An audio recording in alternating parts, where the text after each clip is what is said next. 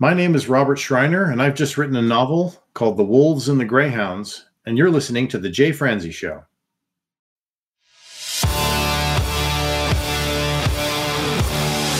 Welcome to The Jay Franzi Show, a behind-the-curtain look at the entertainment industry with insights you can't pay for and stories you've never heard. Now, here's your host, Jay Franzi.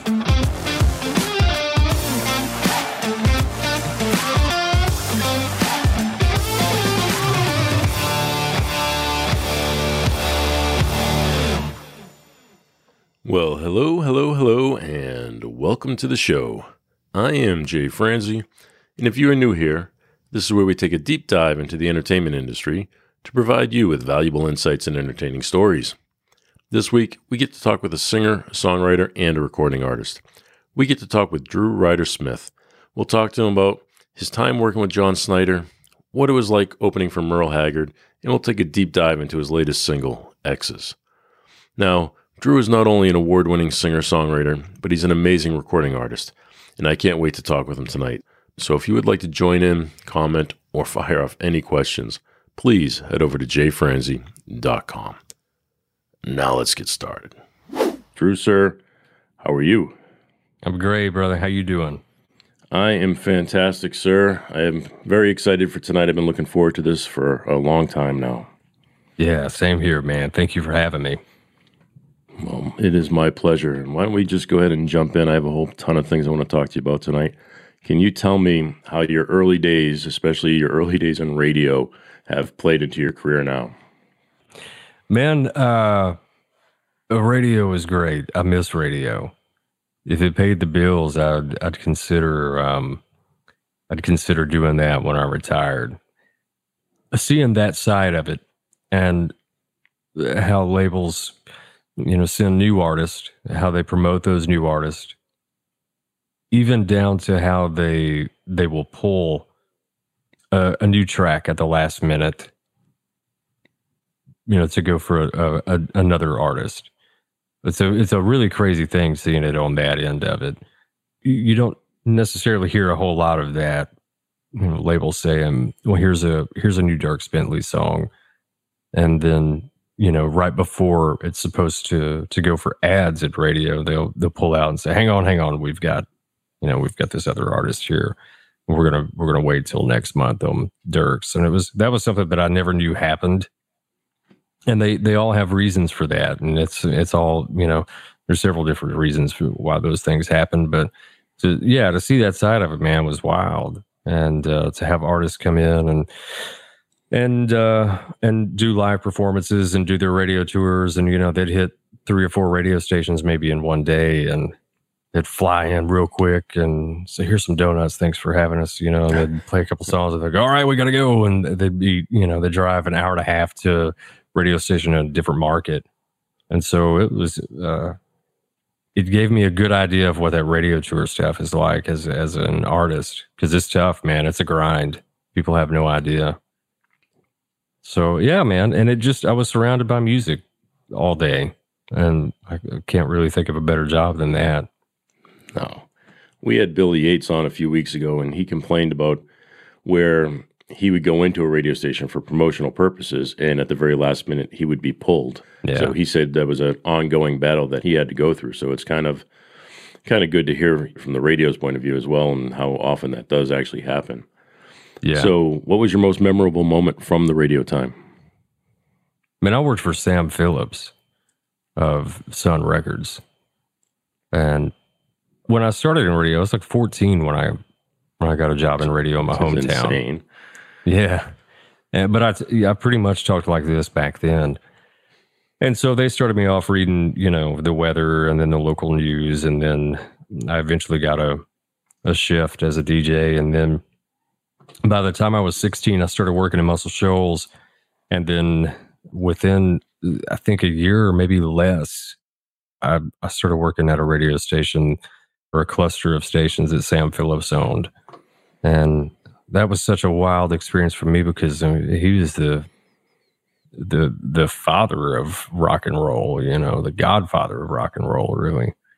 And so to work for a guy like that when I was so heavily influenced by so many different types of music, and knowing that this guy, he had Elvis and Johnny Cash and Jerry Lee and so many of those dudes, and Sam was still alive at the time, and so getting to work for him, man, the whole thing was an experience. It was a memorable experience. That's awesome. It was crazy. Yeah, I was really blessed to be able to do that. There's not a lot of people that can say that they work for Sam Phillips. Man, he was still a wildcat too, all the way up to the end. And he was all about, long live rock and roll. Elvis and them were obviously before my time, but I did have a chance to record the A-Team in RCA Studio B in Nashville. Really? Absolutely amazing time. I had no idea that you did anything at RCA, though. No, that was only that one time. It was for the Audio Engineering Society. We put on. That's all you need, man. Hey, one time is all it takes. RCA right? with the A-Team, come on. Yeah.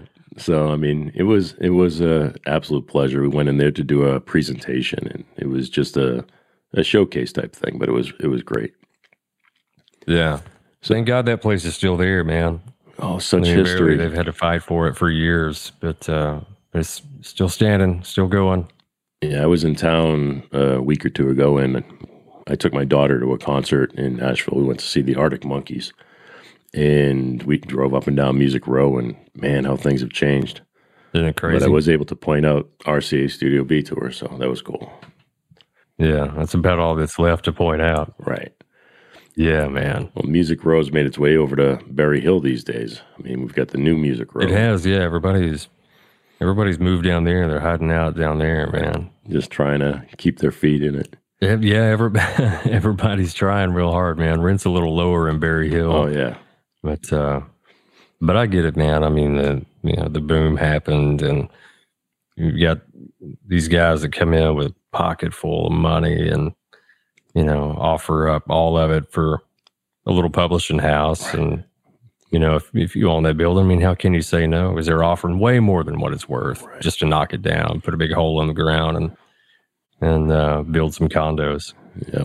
Well, that's what we were talking about with the tracking room. We were talking about that last week, how the tracking room, it was one of the biggest studios in the world and just an amazing place. And everybody and their mother had recorded there. And then we just tear it down because somebody wants to put up a high rise. Yeah. Yeah. Money talks. Progress, I think, is what they call it, Jay. I'm not sure. Is that what that is? But I understand that's what they say. I understood the definition to be a little different than that, but it's all right. Maybe that's what it is. So how'd you make that transition from there to Nashville? Well, I knew that radio was not something that I was going to do the rest of my life. I knew that I loved it, but that ultimately I wanted to write songs. I wanted to perform. So I left radio to get a job that I could get myself into a little bit of school and give me something to have a bit of a backup plan, because at that point I was a high school dropout, man. I had at that time I didn't even have my GED. And so I got my GED and took the ACTs, did all that stuff, and got into college, and just a community college. Became an EMT, did that for 4 years. Oh, wow. But, once I got my EMT license, I started working in Nashville, because I thought, well, man, that'd be the way to do it. Get up there and be around it. And so I was driving back and forth from my hometown to Nashville, about an hour and a half drive, doing that. And sure enough, man, that led to all these contacts, even people that I worked with. And then I started playing downtown, and it just kind of slowly evolved. And I worked really hard on networking at the time. What year was this? Oh, God, 2008. Okay. Yeah, 2008. And picked up just a independent agent out of Texas. She didn't own a map. So we toured all over God's creation, and none of it made any sense, but it was a really good way to break me in. And really show me how tough it was out there, that it's more than buses and hotel rooms and nice hotel rooms, things like that. We'd go play 10,000 seater shows and stay in the worst motel in town, barely make enough money to make it to cover expenses, much less get paid. Yeah. And I really, I thought it was going to be much different than that. Well, did you have fun during that time? Yes and no. I starved to death, but I had a great time. So, well, what did you learn from those times? There was a week out there, Jay, where, honest to God, man, I lived on 1 pack of ramen a day, and that was it. And the rest, whatever we could drink at the bar for free that night. Wow. Wherever we were playing. It was wild. There were several weeks like that, but man, I learned that if you want to do it, you got to do it, and it's not always going to be fun and games, and there's times that it's going to suck. I mean, I ended up losing my house. I was young, man, and had owned a home for I guess 4 years, I think, something like that, and lost my house to foreclosure, and they repossessed my car, but I just kept trucking, man, and eventually came out the other side of that and ended up with a publishing deal, and it kind of went from there. But yeah, my biggest takeaway was it's much easier to get out than it is in the music business. Of course, you really pay for it on the front end. But I wouldn't trade any of it, man. Those were good times, and those were good lessons to learn, and they made me tough. Well, how do you keep the motivation to move forward during those times?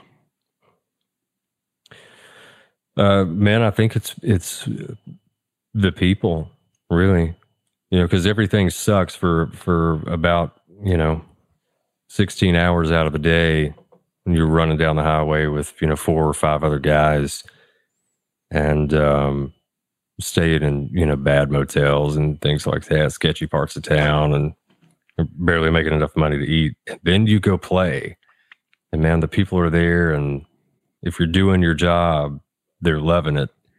It's that 1, 2, 3 hours, however much time you get, whatever kind of circuit that you're touring on, it's that amount of time that makes it all worth it. Then that's what kept me motivated. Yeah. Kind of gives you that fresh start every day to keep moving forward. Yeah, for sure. What venues were you playing? So we would, we'd get 10,000 seater like festivals and things like that. But a lot of those places would be, maybe 800 capacity. Some of them would be 300 capacity. Some of them would be, casinos just to get us through to other gigs. Sure. There was a lot of that. So we really, we played everything, man. County fairs and was any type that you like above another? Well, it's hard for me to say, man, because I came in to the casino deal when I haven't played a casino in years, but I played casinos 2008 and later. And from what I understand, those gigs were really great gigs to have prior to 2008. Yep. And after that big collapse, they stopped putting a ton of money into comps. So it trickled all the way down to, right, to people staying at the casinos. But they took the money out of that. They certainly cut the budget for entertainment.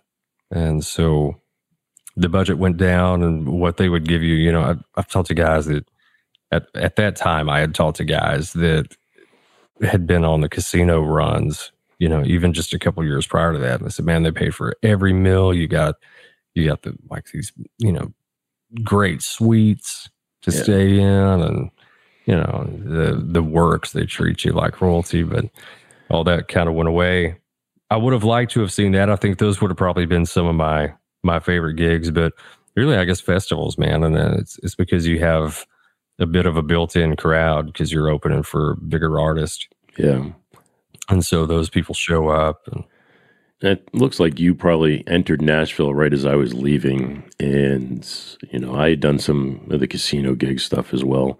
And you get treated like a rock star back then. And I don't know what it's like now. It's been a long time, but we would get these suites that were, 3-bedroom suites that looked like they were bigger than my house.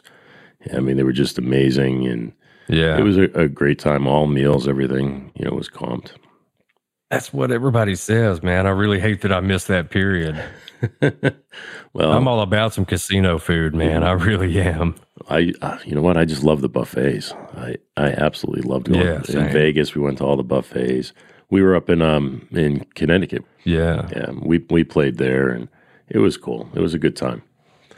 They still have some great shows there, man. Yeah, no, I mean they do. I mean, I was just at the casino here in town. We just went to see Steve Miller Band. We went to see Stained. Yeah. So, I mean, get to see a couple good shows here at the casino. I mean, good times. So, during all this, you're also writing songs. So, how do you balance writing songs versus performing? Man, I've figured out that if I'm doing too much of one thing, I'm really, really missing the other. So, if I'm traveling a lot and not getting to write, I notice that I really start.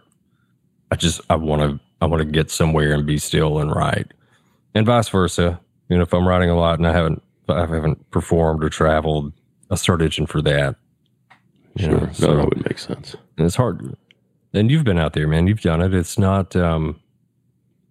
People say, "Oh, man, don't you ride on the road?" And it's like, well, when? In between a meet and greet and radio tour, or sleeping like on the bathroom, bus, or what? That's too funny. So, all the songs that you've written, I know you've had some great success, but do you have any favorite songs? Yeah. I've even got some recent favorites. I just had an EP come out, earlier this summer. I'm really proud of. And there's some songs on there that are some favorites of mine.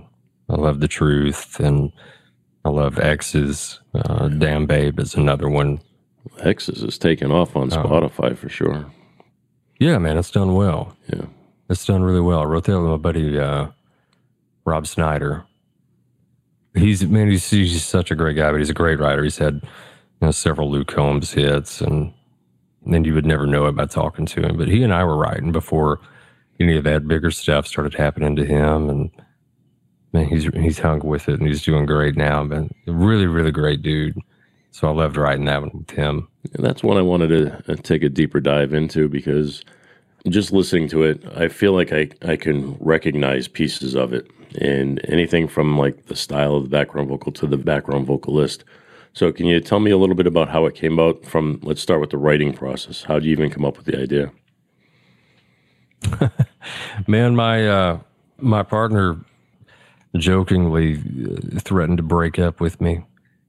And I said, well, you don't want to do that, because if you do that, then we're going to spend like the next 3 months with you calling me every few days in the middle of the night. And I'm a sucker, so I'm going to pick up the phone, and then we'll talk about it. And then we're both going to be upset, and, we'll repeat the process a few days later, and it's going to be a whole thing. And so from that, I came up with, you only call me when you've been drinking in the middle of the night. I'm going to pick up, and, all that. So I kind of fleshed out the first verse and chorus.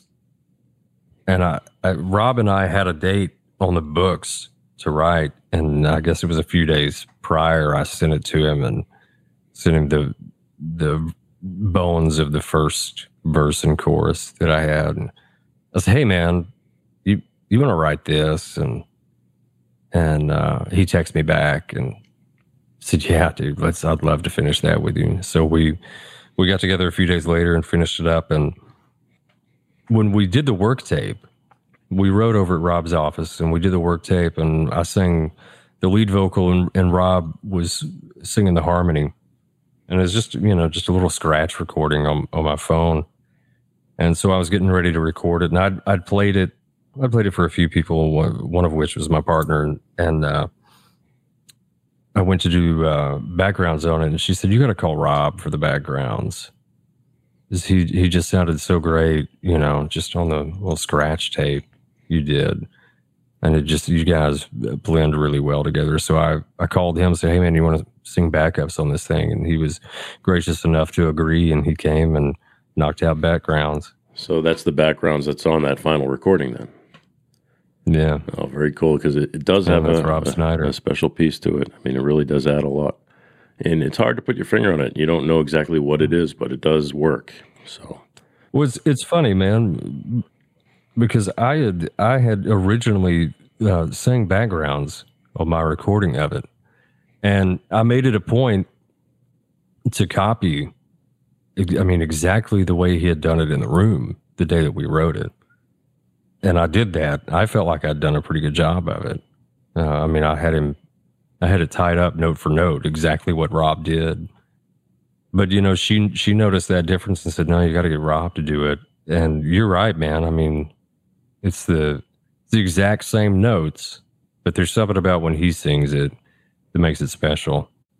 That's one thing I love about music. it's the chemistry between the two. Yeah. It's just got a different rub to it. Yeah. I mean, there's times where the same vocal blending like that works out really well, and then there's times where adding a second person just really makes a difference. Yeah, for sure. So you guys went through that writing process, and you wrote it on your own, finished it in his office.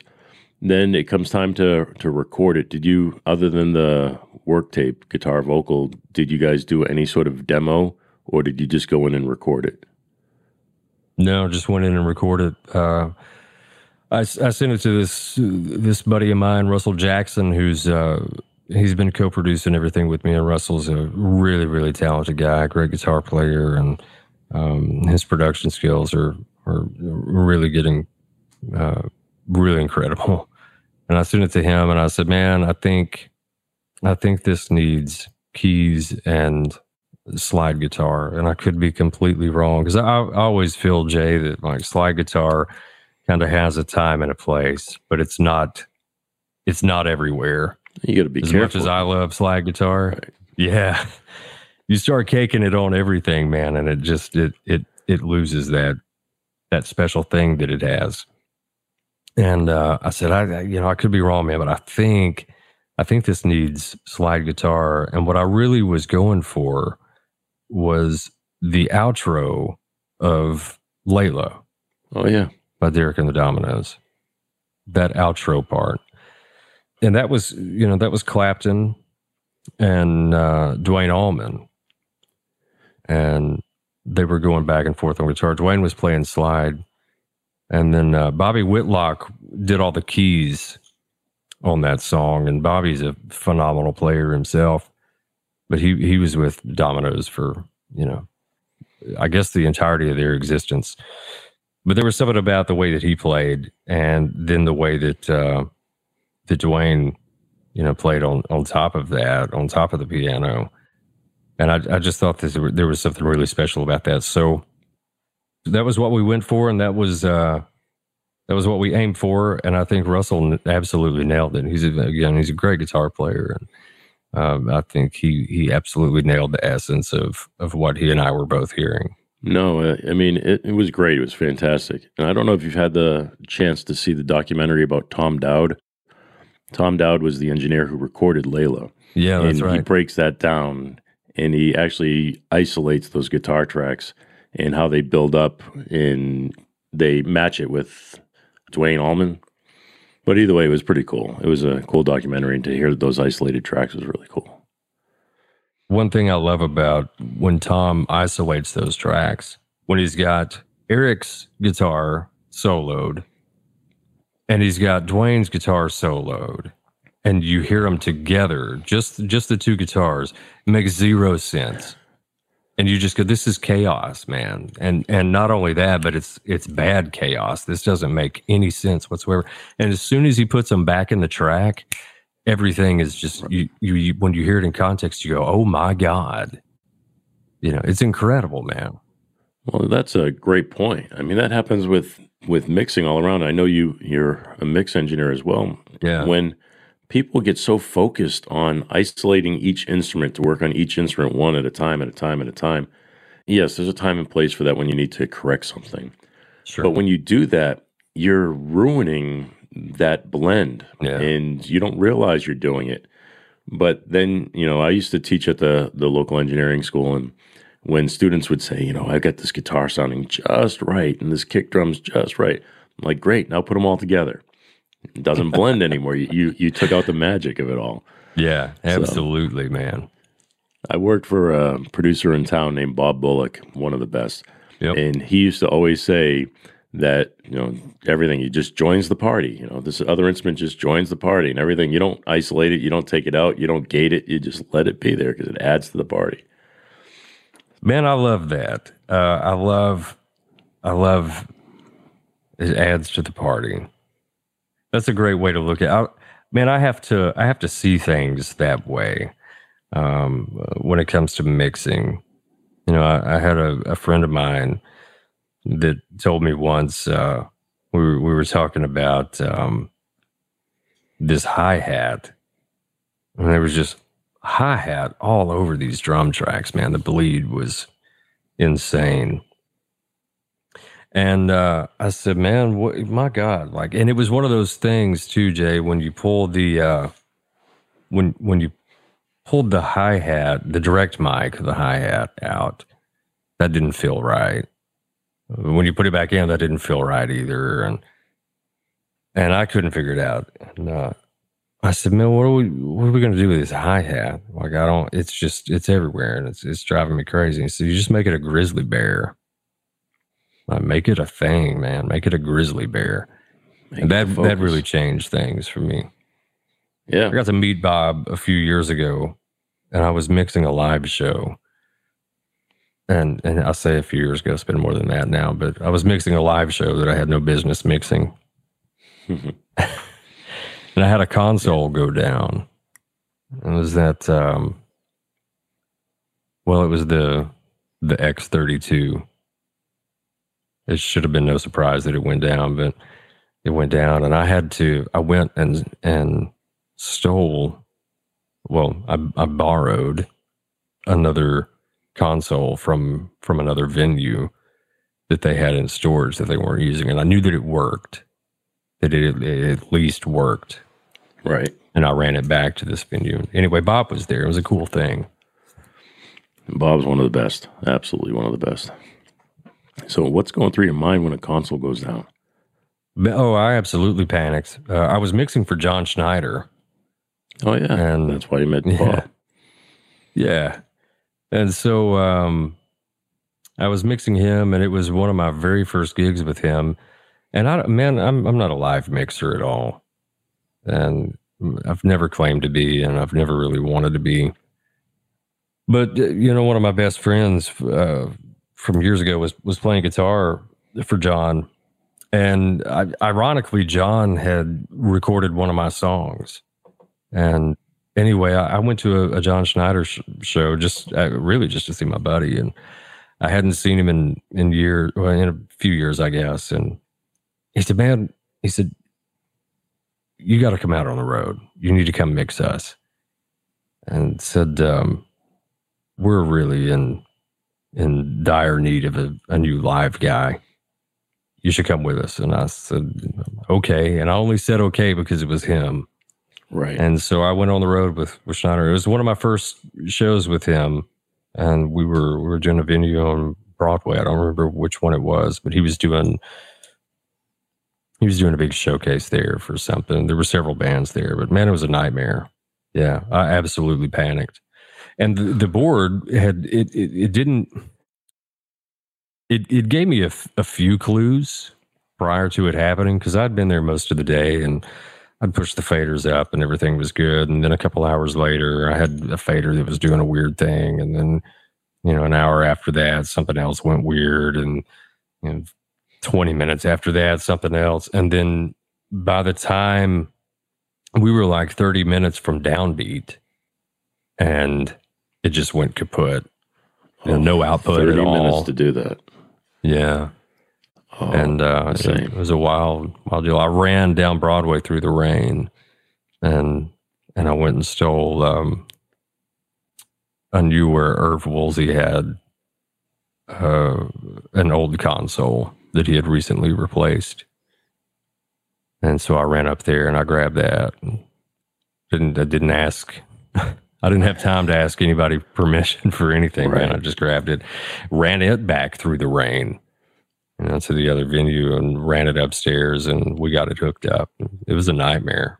I mean, between the pressure and the panic going through your head, I mean, how do you get it hooked up so quick and get it ready within a half hour? We got really lucky there. I mean, I already had all the lines ran, so the snake was going to the console. So I just I set it. I think I set it on top of the X32, and I pulled the lines just from start there, plugging and popped it in, yeah, and then That's prayed insane. real hard. Oh, that's crazy. John Snyder's awesome. Yeah. Bob was on here a few weeks ago, and he was talking about the thing that John Snyder did. I think it was last year or the year before, where he promised his fans a song a week to be released for a year. So Bob and John went in and recorded 52 singles, which is Wow. absolutely insane. So you are also an engineer. If we go back to X's, did you track your own session? Yeah, Russell and I did all of that ourselves. We cut mostly everything at his place.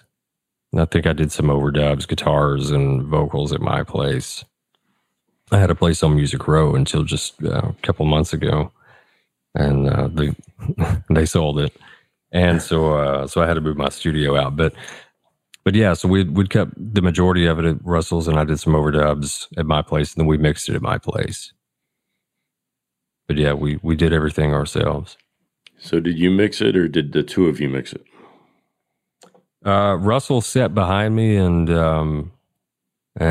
told me when I needed to take a break. So I consider that both of us. Sure. No, I've worked with some producers where we sit right at the desk together, and even though I'm the one pushing the buttons, a lot of it is their ideas or things that they're coming up with. Yeah. So what kind of collaboration process did you have with him? Man, just, he and I just trusting each other. One thing that I think we do well together is that when we first started recording songs for me, we both knew that we didn't want it to be slick. We didn't want anything to be super shiny. We wanted to run them through some tape emulations, and we weren't concerned about it sounding like what's on the radio. We weren't concerned about it sounding like a Jason Aldean record. Not that his records sound great. We just knew that that's not what we were going for. And so Russell and I had a tendency, we both have a tendency together to get a little weird. And I think that we're both pretty good at keeping each other out of trouble. I'd say, well, man, let's try this. Let's run this through whatever. And we'd try it, and he'd go, man, that's, I get what you're aiming for. That might be too weird.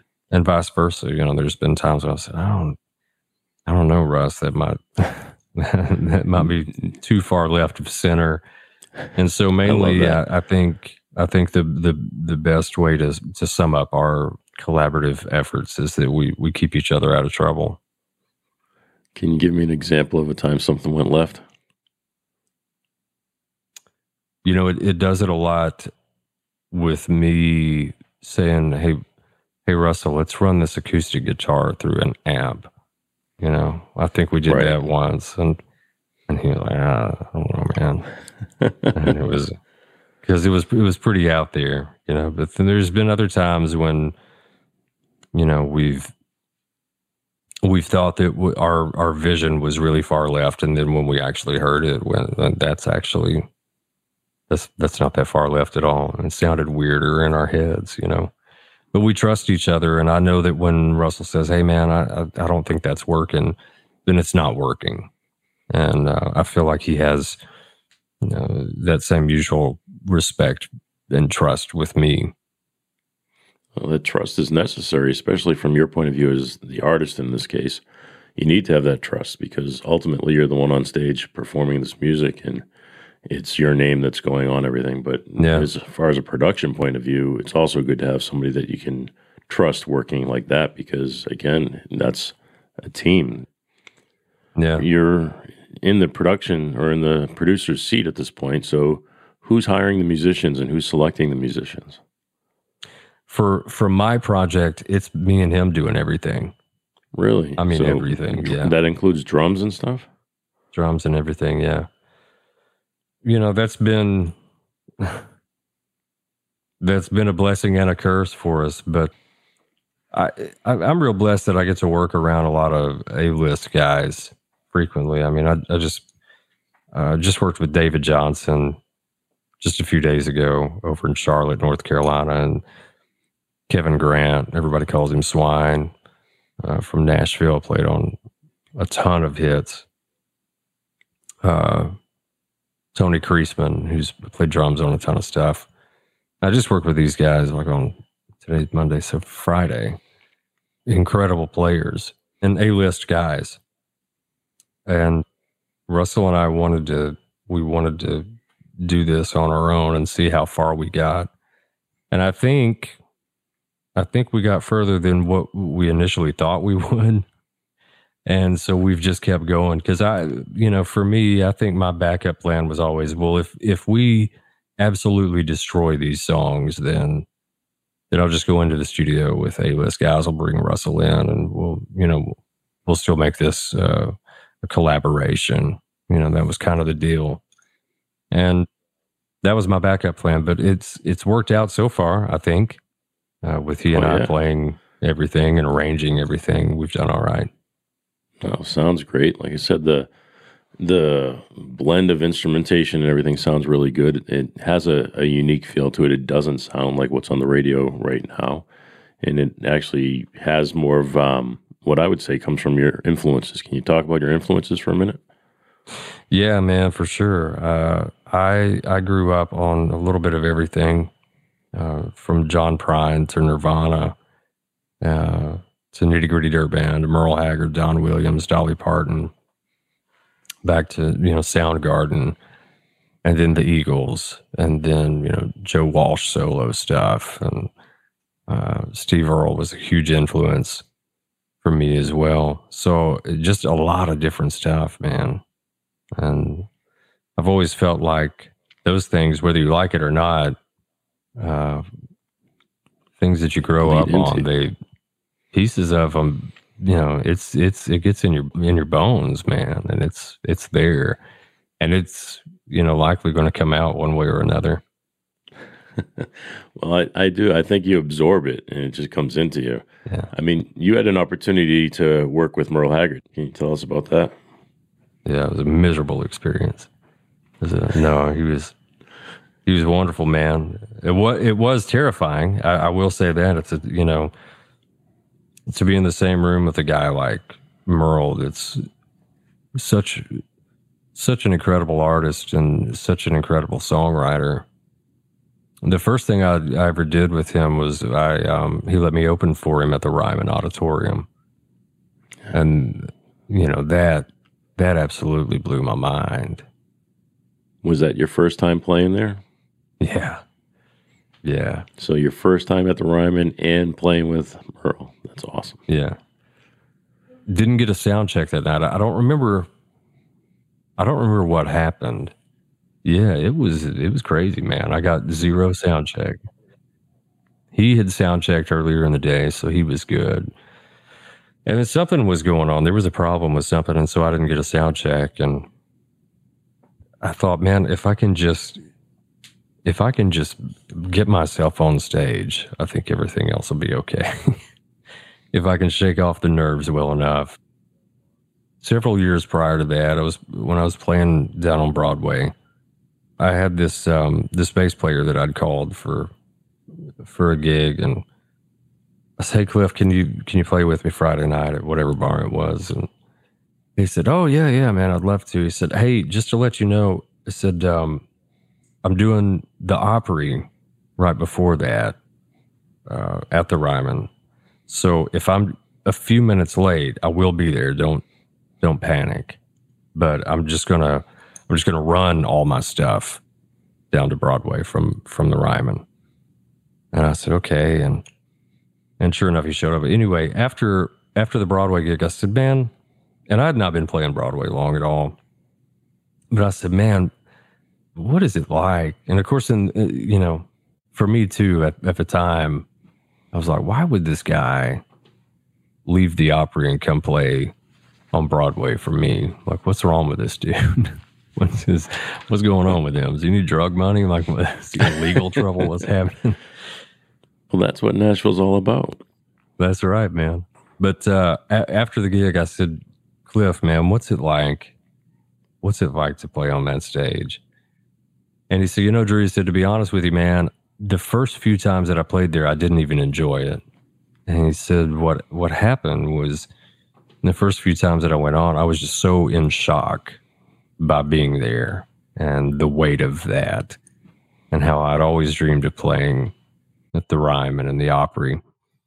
And he said, so after about the third time playing, I finally started to settle down a bit, and now I really love it, and it's a really great experience.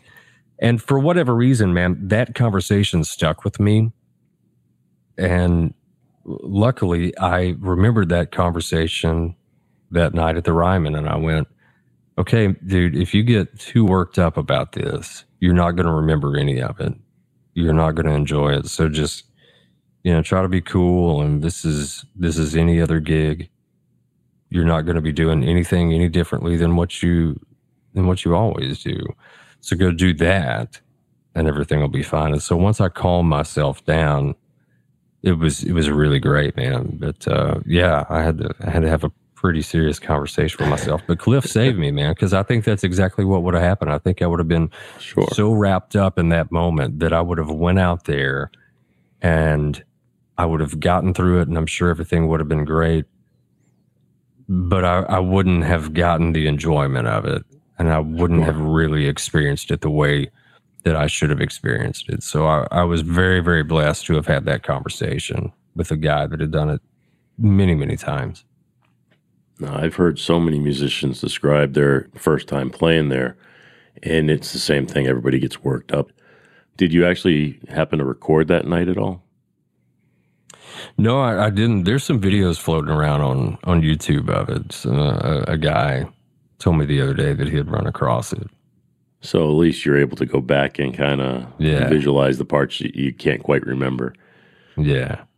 That's pretty cool. So when it was all over and things, settled down, what goes through your mind at that point? So Haggard started doing 2 shows. Every time that he played the Ryman, he would do 2 shows in a row. So he'd do a Friday night and a Saturday night, or whatever nights it was. But he would do 2 consecutive nights. And he did that because the first night, all the tickets were taken by industry people. And so he added a second night to his Ryman stops so that fans could get tickets. And I was playing with him the first night. So it was all industry people. So when I finished, I got a standing ovation, which was incredible. But when I finished, I saw all the faces in the crowd. And it was, Tim and Faith and Keith and Nicole and then, everybody from A&R guys to presidents of labels, and Charlie Daniels was there. And that has to be some pressure on you. It was pretty wild. I'm glad I didn't see him before I went on. And I looked up, and John Prine was standing up clapping. And I went, oh my God. I'm so happy. I had no idea he was here, because that would have really terrified me. Being one of your major influences, that has to be a moment you hold on to forever from that point. Yeah. The other thing that had happened on that show was maybe 3 to 5 minutes before the lights went down, somebody ran over to me and said, hey man, Haggard wants to know if you'll do, because I think my spot was maybe 25 minutes or something like that. I said, hey, Haggard wants to know if you'll do 45. You want to do 45? And I said, yeah, man, if Haggard wants me to do it, I'm absolutely going to do it. And so there were a lot of things that happened. No sound check. Haggard's giving you another 20 minutes or whatever it was. And all these things. And I knew that it was industry night, but at that point, I hadn't seen who was there. But what I did know was that my mother was on one side of the wings and that Merle Haggard was on the other. And that was enough pressure for me. That's all you needed. That it didn't really matter who was in the crowd. But when I finished and the lights went up, yeah, and I saw everybody, it was a great feeling. But I was happy that I couldn't tell who all was in the audience until after the fact. Well, this is where Nashville and experience comes in, because we always talk about Nashville and what a music hub it is and how it's so unique. Like you mentioned, going from the Ryman to Broadway to play shows and why people do that. But when you're on Broadway, people don't always understand that those are like 4-hour sets.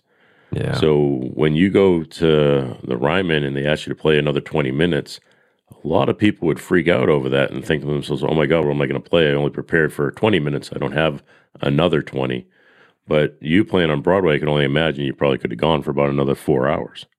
Yeah, I could have easily filled time with covers. And luckily I'd been writing full time for probably 3 years, I guess, at that time. And so I had plenty of original material to do. So that worked out. But, had I not, yeah, I had so much experience on Broadway, I could have gone all night, man, whatever they needed. I know you've had experience traveling and even working outside of Nashville. What sets Nashville apart to you? I think it's the same thing that sets LA and New York and now Atlanta apart, is that they all have, this thing, and they're all kind of doing that thing. So it's a community. It's definitely community. And while the styles of every genre are cyclical, I think the community remains. And it's the history, I think, as well, is a big part of Nashville.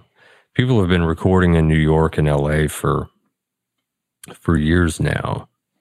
So that's, it's not like those are the new guys. They've been around a long time, but Nashville just seems to have a much more rich history, I guess, than other cities. I feel like Nashville has always been more community based. Yeah, for sure. I think it's part of the city. Well, not anymore, but at the time, it's a small city. So, I think everybody in that city knows everybody. So it's just like having a smaller community, and therefore people are there for each other. Like you said, somebody leaving the Ryman to go play on Broadway is not something you'd probably see happening in New York or in LA. Now, I've had the opportunity to work in both New York and LA. I don't think I've ever worked in Atlanta, but I know the communities and the people and things are just different. Not one better than the other, just different. And the way that people approach recording music is different in those cities. I spent the majority of my career in Nashville, but compared to New York, Nashville's just fast. Fast recording, in and out. You got unions to deal with. You got cartage companies. Everything is on a schedule, and the almighty dollar is flying everywhere because you got to pay for cartage. You got to pay for the musicians, the studio, the assistants, the engineers, the producers, and so on.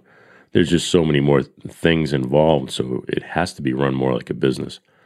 Where I think New York and LA, they have some of that pressure, but it's not quite the same. And there's more experimentation and more working with the actual musicians from the band than the actual studio players a lot.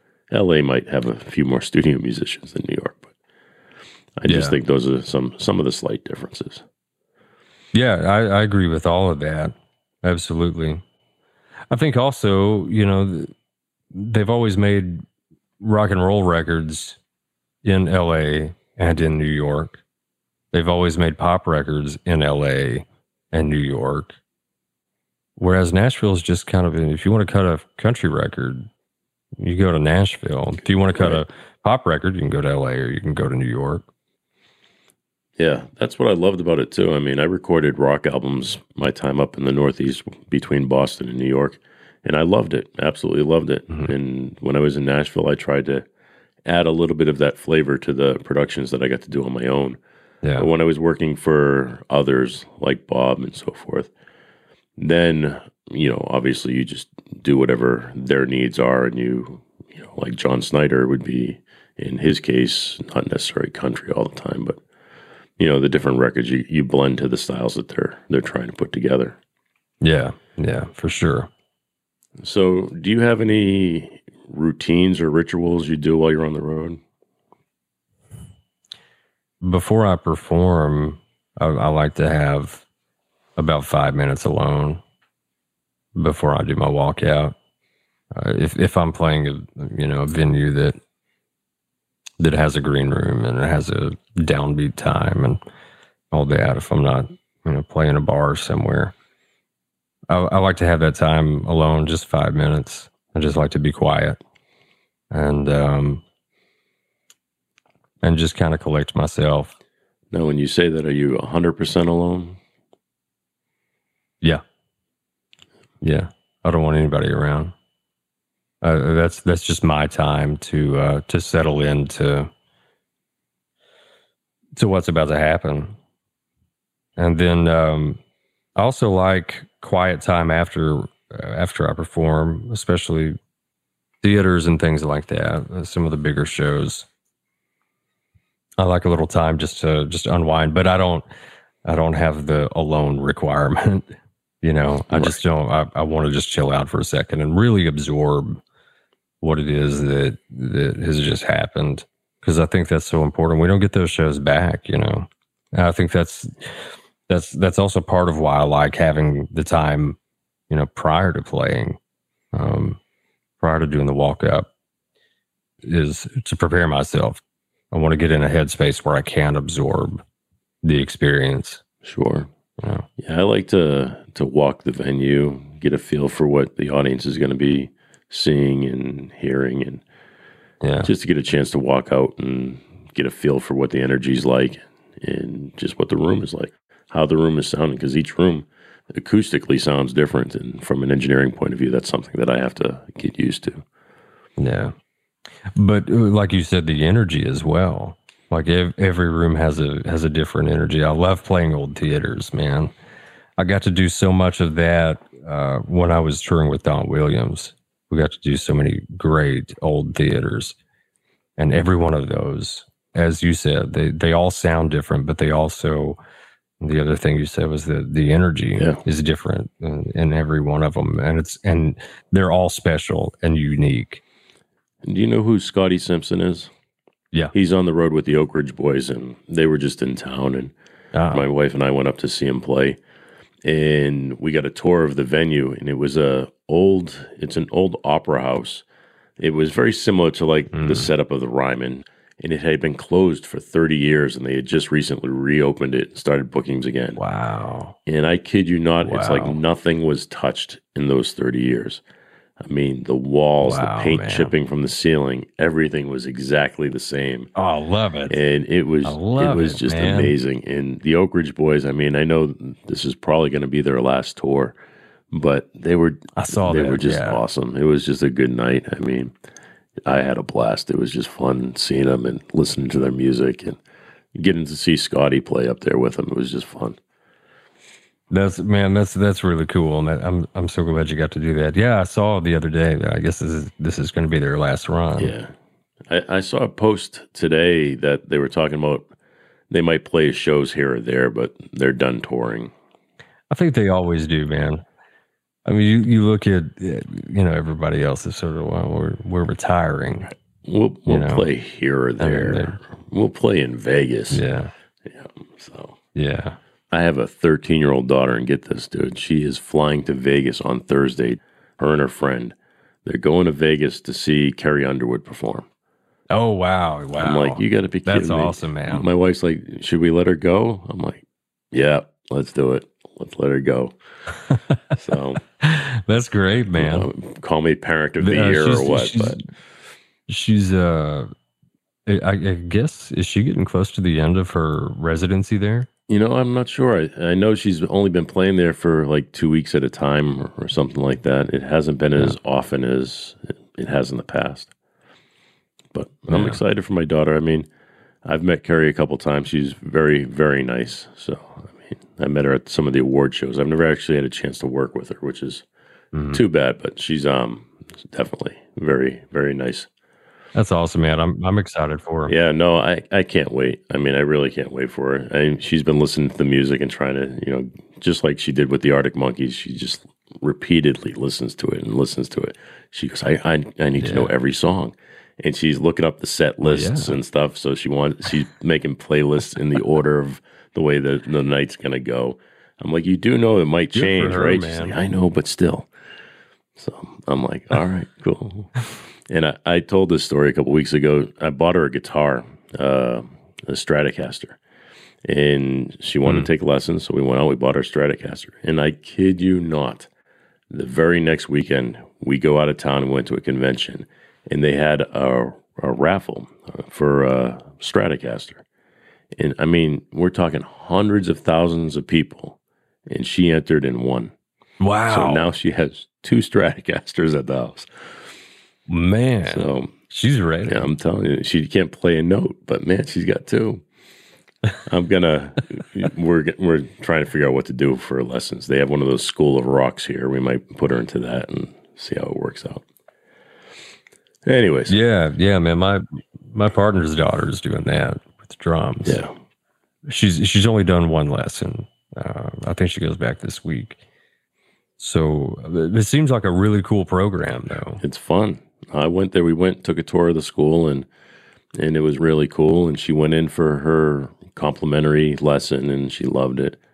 They taught her an Arctic Monkeys song, so she came home, playing the intro to Arctic Monkeys. I'm like, okay, there you go. Yeah, so she was instantly in love, man. Yeah, so now that's awesome, I'm going to be stuck paying for that for the rest of my life. That's all right. All right, sir. Well, we do this thing here we call Unsung Heroes, where we take a moment to shine the light on somebody who might not typically get some credit. Do you have anybody who works with you or for you that works behind the scenes that might not get any credit you'd like to shine a little light on? Yeah, man. Russell Jackson is great, and you can find him on my Instagram pages. He's tagged on there, and I've got a great PR team, Core PR. They're excellent. My best friend, Jason Jones, is a great entertainer, incredible songwriter. I've been doing a lot of work recently in Charlotte. I've been going over there for years working.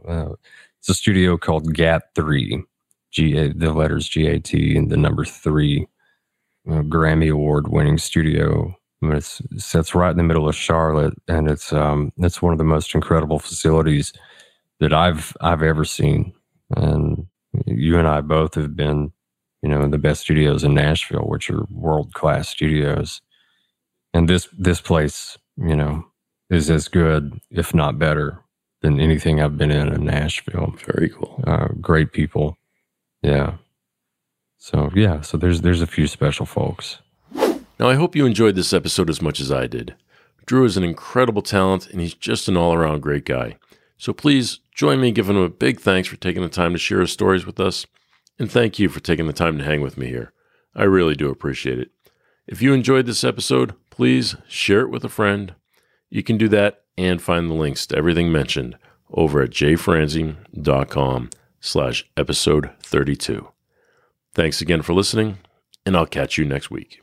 Thanks for listening to The Jay Franzi Show. Make sure you visit us at jfranzi.com. Follow, connect, and say hello.